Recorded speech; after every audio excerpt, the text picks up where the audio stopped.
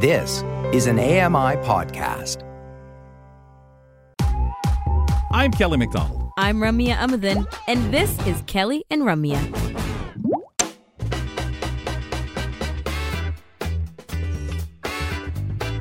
Welcome back. It's Kelly and Ramya with Ramya and Grant.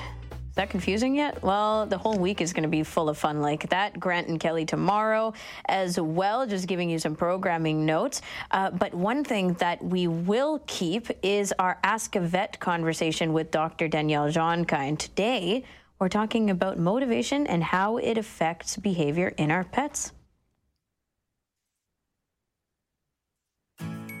Whether they provide us with companionship, an income, food, or serve a critical role in the ecosystems that support us, animals are vital to human health.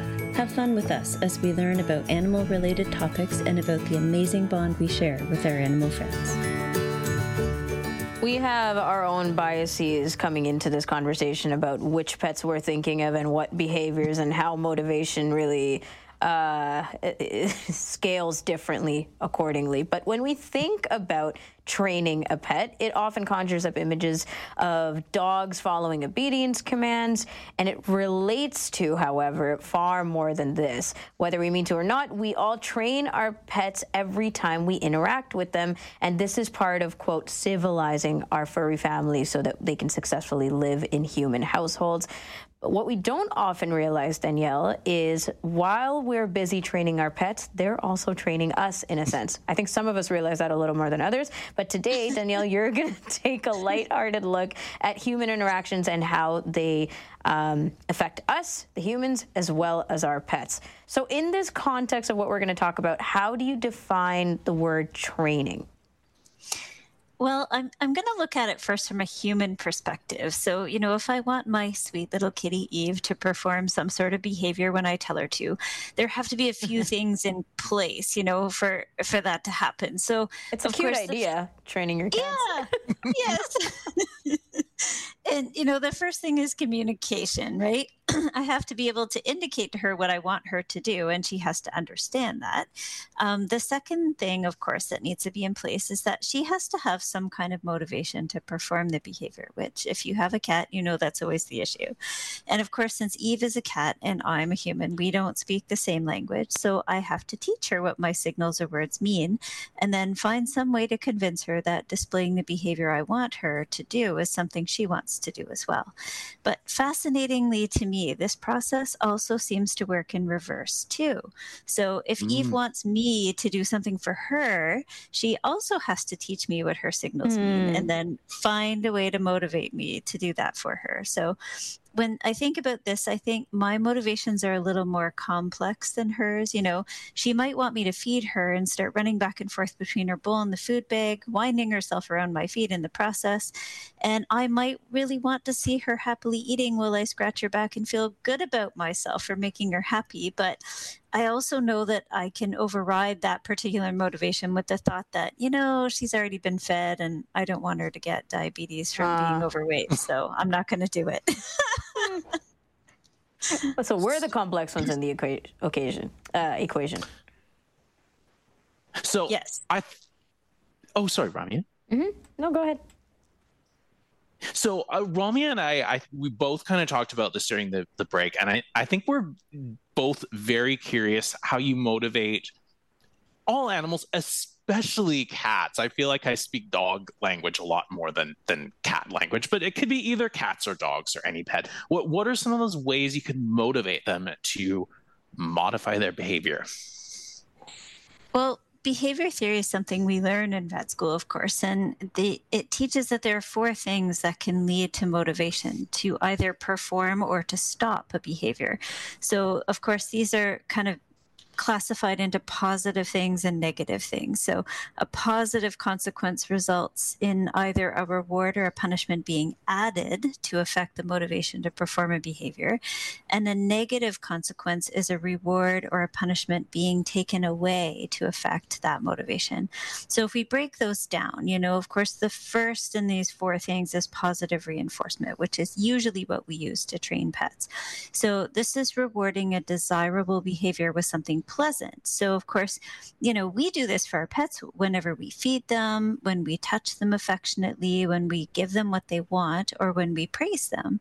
And ironically, our pets do this for us, when they act affectionately toward us, when they play with us, or even when we think they just seem happy. Something about a happy pet makes us happy too. Mm-hmm. And really, that's kind of the nature of the human-animal bond. These positive interactions with our pets are rewards for both of us. So they're kind of like a form of positive reinforcement. So the second motivator is called positive punishment, and that's when an undesirable behavior is discouraged by pairing it with an unpleasant or painful consequence. So things like shock collars for barking dogs work on that principle, bark, shock, bark, shock. And in theory, the pain of the shock makes the behavior less likely to be performed again. Ideally, you would never use this to train your pets, okay?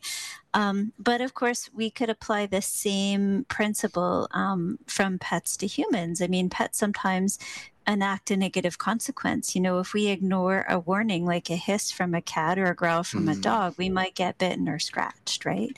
So that would be an example of that. So the third behavior motivator is called negative reinforcement. So when a negative consequence is applied constantly and is only stopped when the behavior we don't want is stopped. So dog vibration collars sometimes work on that. They'll put them on the dog and tell the dog to come back. When the dog ignores the command or gets too far away, the collar vibrates and doesn't stop until the dog starts to come back to the handler. And again, pets sometimes use this strategy on people. Yep. That noisy cat who's howling at the food bowl, suddenly goes quiet when you feed them, and you're like, oh, thank God. Yeah. Yeah, you often hear people talking about like they do it for the attention or whatever. Yeah, okay. Yeah. And then the last motivator is negative punishment, which means to take a reward away when an undesirable behavior is performed. So, when you're at the front door and your dog is jumping all over you, we take our attention, which of course is a reward to our pets, away from them until they stop. And, my cat... Yes, my cat does this to me when I go to brush her, unless I get somebody to hold her for me. She's going to run from what she doesn't like, which is the same kind of thing as taking her attention away from me. Now, obviously, we have absolutely no evidence to support that our pets intentionally or logically consider any of these principles with the intention of affecting our behavior. That's a human thing, and our pets aren't human, but we can observe, though, that pets adjust their behavior in whatever way they learn will get them what they want. Yep. I was going to say, anecdotally, there's a lot to the contrary. Okay, Yeah, so you spend enough time with your pet and you're like, I think he knows. Yes. I feel like definitely cats at least are smart enough to like. I always find it the cat that I know best. If you do something she doesn't like, change her food or whatever, she will go right up to her litter box and use the washroom right outside of the litter box. And I'm like, this is not a mistake. This is a very clear message that cat is sending. Exactly. But I am very curious, Danielle, because I feel like especially these four, what did you call them? Like theories around motivation can result in some funny situations, no? Oh, yeah, for sure. I mean, there are tons and tons of funny videos online of, pets that have people doing all kinds of outrageous things. And, and I hear, things from clients sometimes too about their pets motivating them to do all kinds of funny and even unnecessary things like, I have to feed him by hand is a big one. I'm like, really? But, it's funny because I'm certainly not one who can sit there and pass judgment on anyone who is trained by their pets, because even though I'm very aware of how this works and supposedly educated, even though I'm not immune to being manipulated by my cat. I mean, Eve absolutely hates to be ignored, and we're in an ongoing war over this issue. So when she wants something, she is darn determined that she is going to get it if she possibly can. And, from my perspective, of course, there are appropriate times to ask for things. And then there are times when I definitely do not want her to bug me. So, of course, one such time is in the evening before bed. If we need to unwind, my husband and I will curl up on the couch and watch something on TV. Now, if Eve wants something and we don't get up to get it for her, she will jump up on shelves, the TV console, or tables, and she starts knocking things off and breaking. You told us about this, the one by one, right? Yes. And, I'm sure it started way back when she was a baby because she was trying to amuse herself while we were ignoring her. But she quickly learned that we would get up to stop her so she wouldn't lose or break anything. Sure. So, if we get up to stop her and then we don't give her what she wants, we'll sit down on the couch and she goes right back to knocking things off and breaking them. And the only way to stop is to lock her in the bathroom and listen to her howl. Oh, no. Or to give her what she wants. And, to me, I'm thinking in my brain, this is a classic situation of negative reinforcement applied against me and my husband. She will continue to apply these unpleasant consequences until we perform the behavior she wants from us. And from her perspective, she gets positive reinforcement for her bad behavior when we finally give her what she wants. So we have allowed ourselves to be trained. Yep. Yeah, no, absolutely. I was going to say, the only thing more stubborn than a stubborn cat is my stubborn poodle. And it's the same thing, right? Like he, for example, does not like the command down, especially if it's used for when he's being too riled or too social and wanting to hang out with a dog that doesn't seem interested. So he will go down, but he will do it only to appease me and then just inch his way, slither on the ground towards, I say his prey, but his social mate who doesn't feel like socializing. And I'm thinking he knows that if he goes down, then I'll stop paying attention or at least reduce my attention around this, okay, he's gone down. I'll relax now. And I won't notice him inch his way across the floor. I don't know which of the 4 categories this falls under, Danielle, but I know that it's a manipulation tactic for sure. For sure.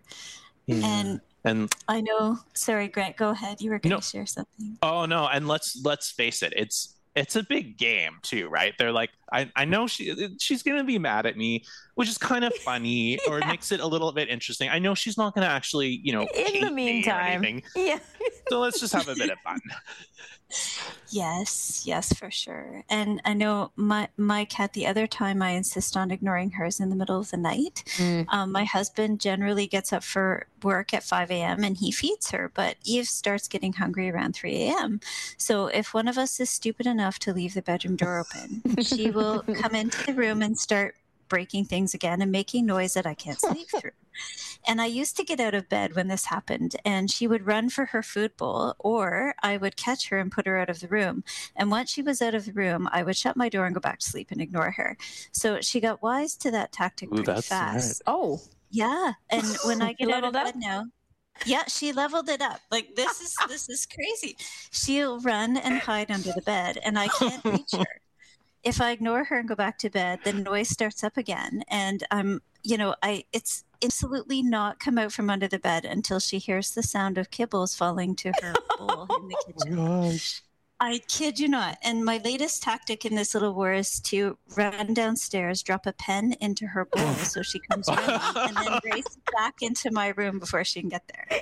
But it's a hollow victory. It's a hollow victory. This war is going to escalate. It just is. And she's still the one winning. You're just trying to see if you can one up, but not yet, Danielle. I know, and I know I should just ignore her, but I can't, and that's just sad. It's your sleep, it's your stuff that's breaking, it's extra food and the diabetes, everything is a problem. Danielle, this is so hilarious. Thank you so much. You're welcome. What a fun angle on the topic of motivation and our pets' behaviors. And apparently how they're training us also. And Dr. Danielle Jongkind will be back next week with some more Ask a Vet conversations. And after the break, we're actually, it's not just host flipping around, we have content flipping around for you as well. Curious Minds today with Christine Malik. We're continuing the chat around artificial intelligence and image description. What do you call it? Christine has been really leveling up her experience around this. We'll be right back to find out more. Stick around and learn something new. Kelly and Ramya return with more in a moment. The Walrus is Canada's conversation, and you're invited to take part. Download AMI's Voices of the Walrus, where professional narrators read selected articles from the magazine. Available wherever you download your AMI podcasts.